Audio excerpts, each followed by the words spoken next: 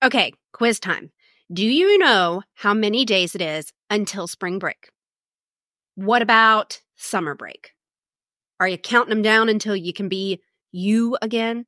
I get it. I have been there and I know all too many teachers who fall into this trap too, where somehow your job as a teacher kind of takes over your life or it even becomes your life. The thing that isn't being talked about enough is that actually having an identity outside of your work as a teacher is protective from burnout. In this episode, we are going to be chatting about the term that psychotherapists call enmeshment, the very opposite of work-life balance. We're going to talk about the signs to look for to determine if you're enmeshed with your job, the importance of having an identity outside of your work, and the 3 things that you can do today to ensure that you stop identity loss right in its tracks. And be sure to stick around to the end because I'm going to give you 10 boundaries teachers need in order to stop abandoning yourself and reclaim your time, your joy, and your life outside the classroom. That way, you don't have to wait till spring break or for summer to do it. So let's get into it.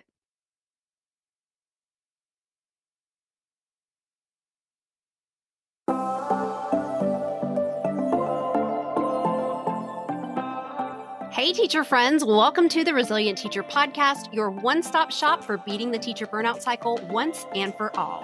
Whether you're searching for inspiration, sustainable strategies, ways to reignite your passion for teaching, or just how to live your best teacher life without sacrificing your personal life, you are in the right place. No cookie-cutter solutions here, just real, raw experiences and tips from other teachers who've been there, done that, to remind you you are not alone.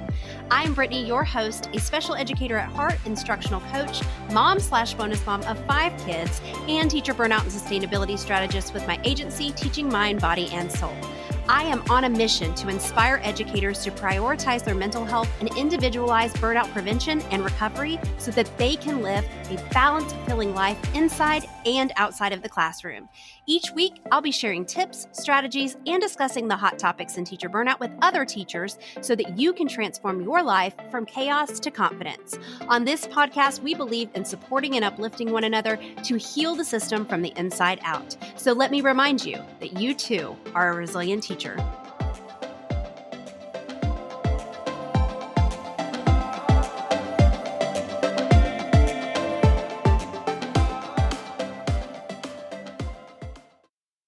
I asked that question at the beginning of this episode just to kind of see, if you knew how many days until spring break or summer break, because no shame, I was the teacher. I was the teacher that practically started the first day of school counting down until I could be me again. 179 days left, 178 days left. And I kind of felt as if teaching, I don't want to say it stole my life, but I couldn't be me. I couldn't enjoy life because teaching took everything from me. One, because even if I had the time and I didn't bring work home, I sure as heck didn't have the energy to do anything else. And I want to be very clear. I did not hate it. I was obsessed with teaching. I wanted to be the very best. I wanted every lesson to be top notch, every IEP to be pristine. I would find myself being off work, maybe eating dinner with my friends and thinking, I should probably keep my receipts for my students so I can show them real examples of tacks and tips. I would check my email from my phone and then I would respond to them even before doing the dishes after dinner.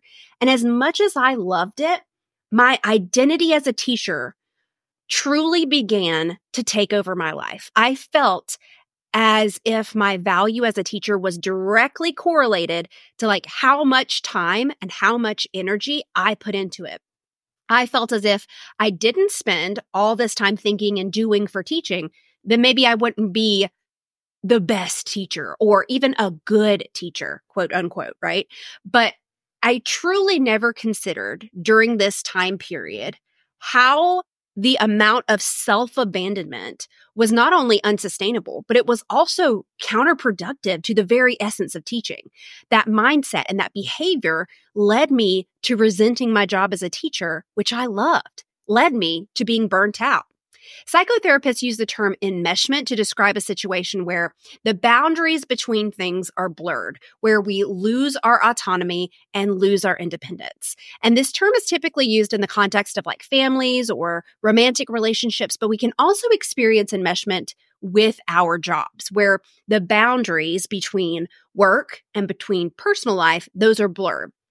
So how do you know if you're enmeshed in your job? Well, let's ask some questions. Does work eat up your time and your identity? Does it leave less space for your hobbies and your interests? You might say, like, I can't do that this summer because it's impossible to not work nights and weekends as a teacher. Maybe you subscribe to the idea that if you don't work outside your contract hours, you're going to somehow not be as effective. And maybe you put everything else on the back burner. You wait to do marathons. Maybe you're a runner. I don't know why you would be a runner, but maybe you're a runner and you want to do a marathon and you wait until summer to do that, or you wait until summer to start training for that. So really just putting all of your wants and your needs on the back burner because your identity as a teacher is at the forefront. Maybe you think about work when you're not there. Like, have you ever found yourself at dinner or out for a walk and your mind is like miles away, tangled and thinking about maybe a student who was a little off yesterday, or one who shared a story about their home life with you that just made you really upset or really sad or made you think about them outside of work? Maybe it's even about lesson plans or maybe about grades that you need to input. It's like your brain has this one channel and it is just tuned into teaching, right? Maybe you tend to bring up your job within minutes of talking to somebody. So in conversations, no matter how hard you try, you like steer the topic right back to teaching. It's like, funny you should mention gardening. I was just thinking about, starting a plant growing project with my class. Does that sound familiar? Maybe not plant gardening, but you get what I'm saying. Maybe you find it hard to connect with people who aren't a part of your working life. Like, maybe you're on a different wavelength from your friends or your family members who aren't teachers. You're trying to explain maybe why you're so invested in your job, but it feels like explaining like why the sky is blue. It's just obvious to you, but somehow it's lost in translation to them. There is no doubt, I will say this, there is no doubt that having a strong sense of connection to your job, it can definitely produce some positive results. But the problem with becoming so enmeshed in your job is that it can begin to define you to the point where you let it define your own value. People totally enmeshed, I was this person, people totally enmeshed in their roles, they tend to have poor work boundaries. Maybe they send emails at all times of the day, or they don't take, their allocated holiday days or their sick days, those types of things. This can lead to a self-perpetuating cycle of exhaustion and burnout. Doing work that you love, that's a wonderful thing. And it is natural for what you do for a living to form part of your identity. But when we define ourselves exclusively by our job, we slide into some slippery territory. And I know I have thought to myself, what will my colleagues think? What will my boss think if I don't do everything? So if you're in that boat too, just let me say this loud and proud to help you kind of shift out of that mindset real quick. If anyone measures your effectiveness as an educator by the level of self-abandonment, or even if they perceive your boundaries or your resistance to do unpaid work as selfish, that is a perception they have that is stemming from their belief system. It has nothing to do with you. Okay? Let me say that again. If anybody measures your effectiveness as an educator by your level of self-abandonment, or if they perceive your boundaries or your resistance to do unpaid work as selfish, that is a perception that they have that is stemming from their belief system. It has nothing to do with you. So if you think you need to untangle yourself from your job, I want you to start with the first thing, which is mindset and perspective. One of the biggest things that I did to start preventing that identity loss and avoid heading back into the burnout cycle was I changed my perspective. Now that sounds really fluffy, I'm sure, but in order for us to experience better work-life balance, better work-life alignment, as I like to call it, to prevent that burnout, it's really 80% about shifting your mindset and perspective and 20% about the actions that you take based on that mindset. The perspective shift that I took was teaching is just one small part of my life. Now that might sound like, well, okay, Brittany, yeah, how did that work? It sounds pretty basic. Let's be real though. it feels bigger. Teaching feels bigger. We make it bigger. We're pressured from ourselves and from others to give our job more space and more weight in our life than we really need to. And the fact is, teaching is just our job. There's so much more life to live outside of our careers. When I made that small, minute little mindset shift, I was essentially taking back my power. Like I was able to detach my worth from my work. I was able to find my way back to joy and to happiness and to living my life on my own terms because it wasn't everything anymore. It was just one small component. I was more than a teacher, and that mindset shift led me to being able to take better actions, actually prioritizing the things that I enjoy, the things that I love, the things that I wanted to do outside of my job. I expanded that. And I want you to be able to do that too, to be able to put the most important pieces of yourself first before your job as a teacher without feeling guilty. To me, it was being a mom and a wife. Those things are more important pieces. And oftentimes, I'm going to be honest, during that time period, I was putting those things on the back burner. I feel as if many teachers don't prioritize themselves outside of their careers because they've made being a teacher a bigger part of themselves than is truly realistic, than is healthy or sustainable in the long run. It is so easy to let teaching consume all aspects of your life, especially when the pressures to constantly be available and the endless cycle of planning and grading and professional development. But when teaching becomes your sole identity, it's not just your personal life that suffers. By trying to be the best teacher possible at the expense of your own well-being, you're risking becoming less effective. Burnout doesn't breed inspiration. It leads to exhaustion and disillusionment. When someone asks you to tell you about yourself, what's one of the first things you say? Is it, "Hi, my name's Brad. I'm a dad and I'm a teacher." Come on, you're more than that. So how do we start to take action towards embodying this perspective shift? Well, we got to take some action. So first, it was about making personal time a non-negotiable part of my life. This starts with just recognizing its value, not just in words, but deliberate actions. So for me, that game changer was treating my personal interests with the same level of importance as my professional responsibilities. This meant physically penciling in time for my hobbies, for exercise, for family, for friends, right into my planner. Yeah, right alongside my lesson planning, my grading, my staff meetings, there were entries for reading, for date night, for, walking around the neighborhood, yoga. If you live and die by your planner like I do, this can really be transformative for how you perceive and for how you allocate your time. By really seeing your personal activities scheduled in ink, they gain an air of importance and immovability. It's a visual and psychological commitment to yourself that these moments are just as important, just as crucial as your work tasks. I'm not going to sugarcoat it. I'm not going to try to make it sound like it's super easy. This is not an easy task. This shift doesn't just happen overnight. It requires some intentional action and a bit of courage to start valuing your personal time as non-negotiable. So one step I highly encourage you to do is start by identifying those activities that recharge you and that bring you joy. I find that teachers often, when they're in burnout, they kind of forget what actually energizes them, what brings them joy, because they lose that along the way. And it's so gradual that it's not like an overnight thing. So if you kind of need some help with maybe identifying your energizing tasks, reducing those energy draining tasks, I want you to know that I do have a free 15-minute Audit Your Work-Life Balance workshop. You can find that at teachingmindbodyandsoul.com/audit.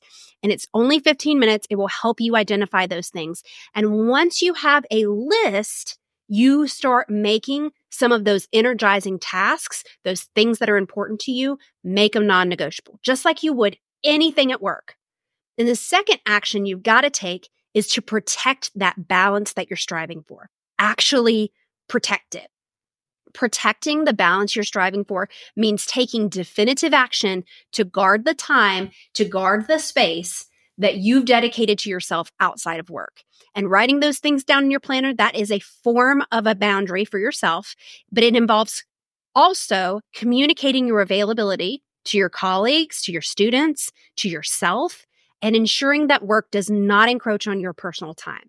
This could mean turning off work-related notifications after hours, being clear about your working hours, or just politely declining tasks that fall outside of your agreed responsibilities or work hours.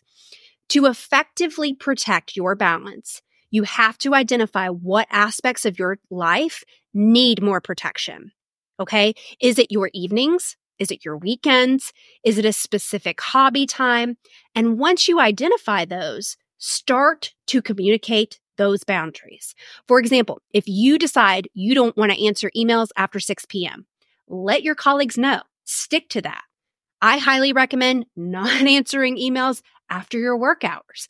I like to put it in the footer of my emails. Like I carried this strategy over to here, like to teaching mind, body, and soul. So if you ever send me an email and I respond, you will notice in the footer of my emails, it literally says, I do my best to respond to emails within 48 hours, excluding weekends and holidays. So this means I'm being firm, but I'm being respectful in saying no to additional responsibilities that would infringe on my personal time, right? And above all else, protecting your balance, that kind of requires some self-discipline. Like I can put that in my footer easy, right? But it's all about what I do. I could still easily just go to my phone and check my email.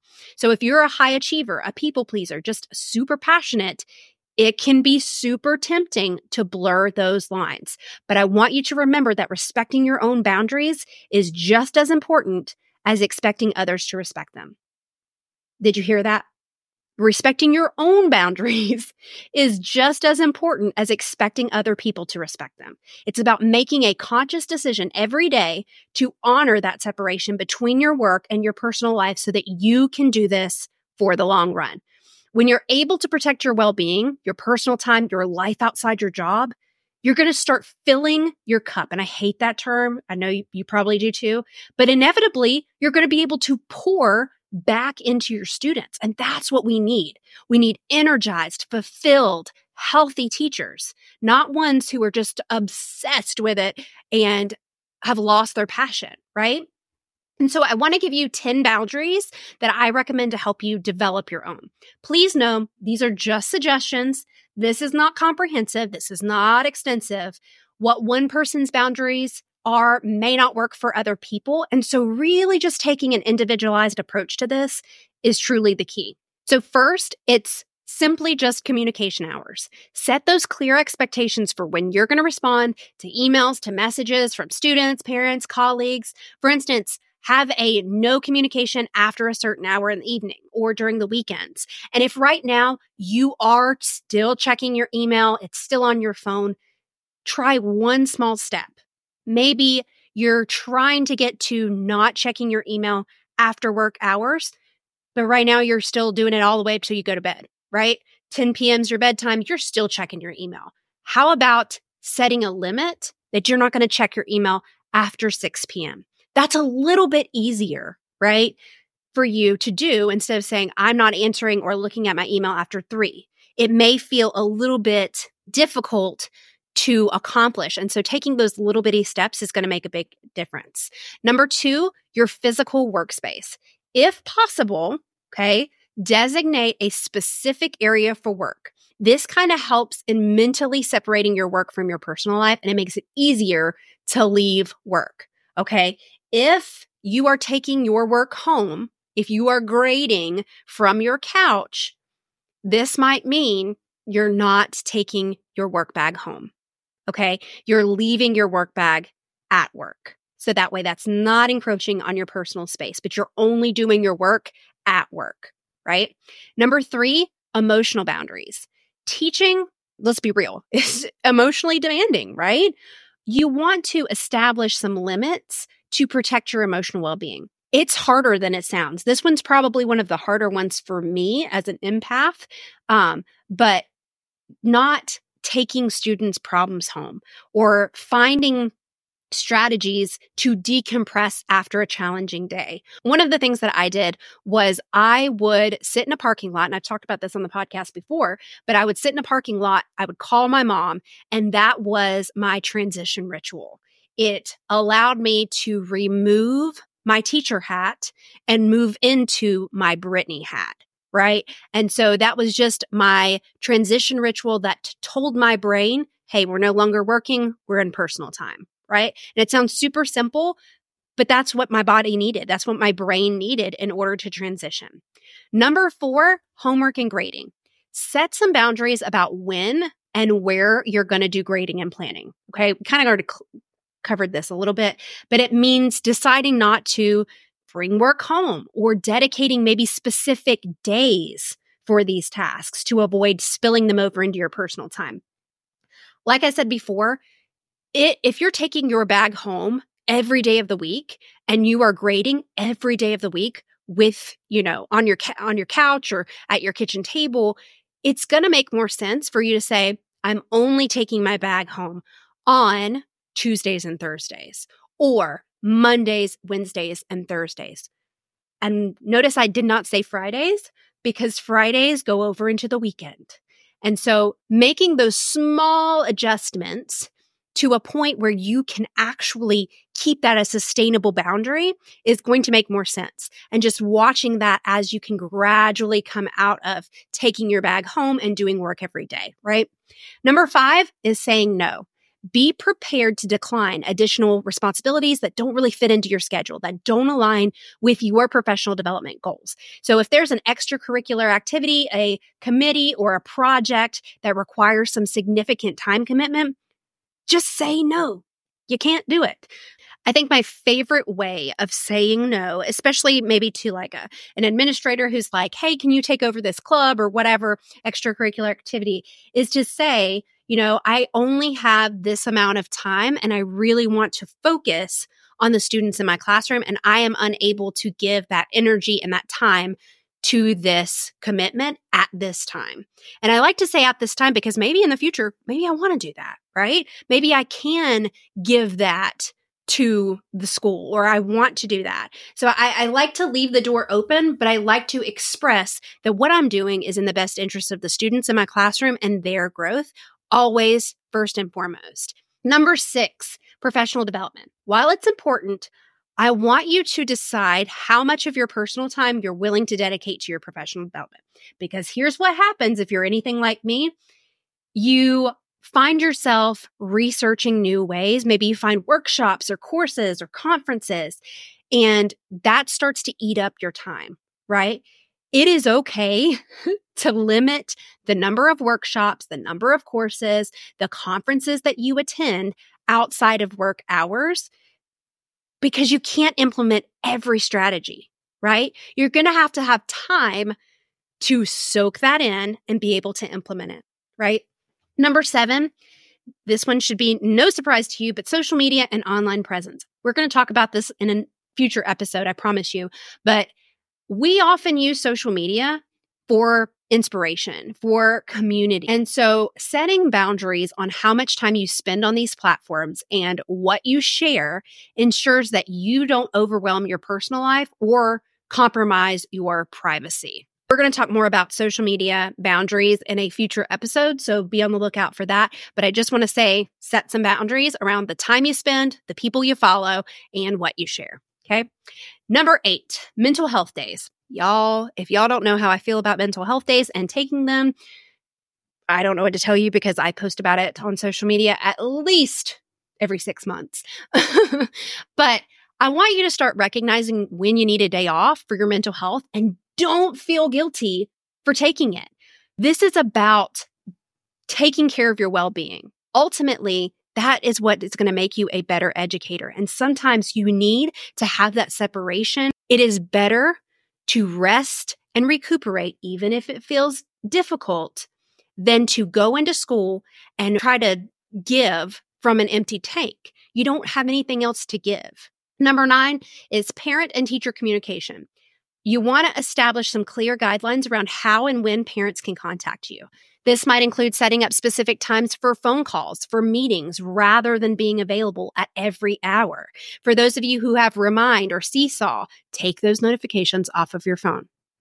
I'm serious, because it's not important. Number 10, your personal time. Lastly, you want to make that personal time sacred, whether it's hobbies, whether it's exercise, whether it's time with loved ones. You want to ensure that this time is protected and not easily given up for any work-related reasons.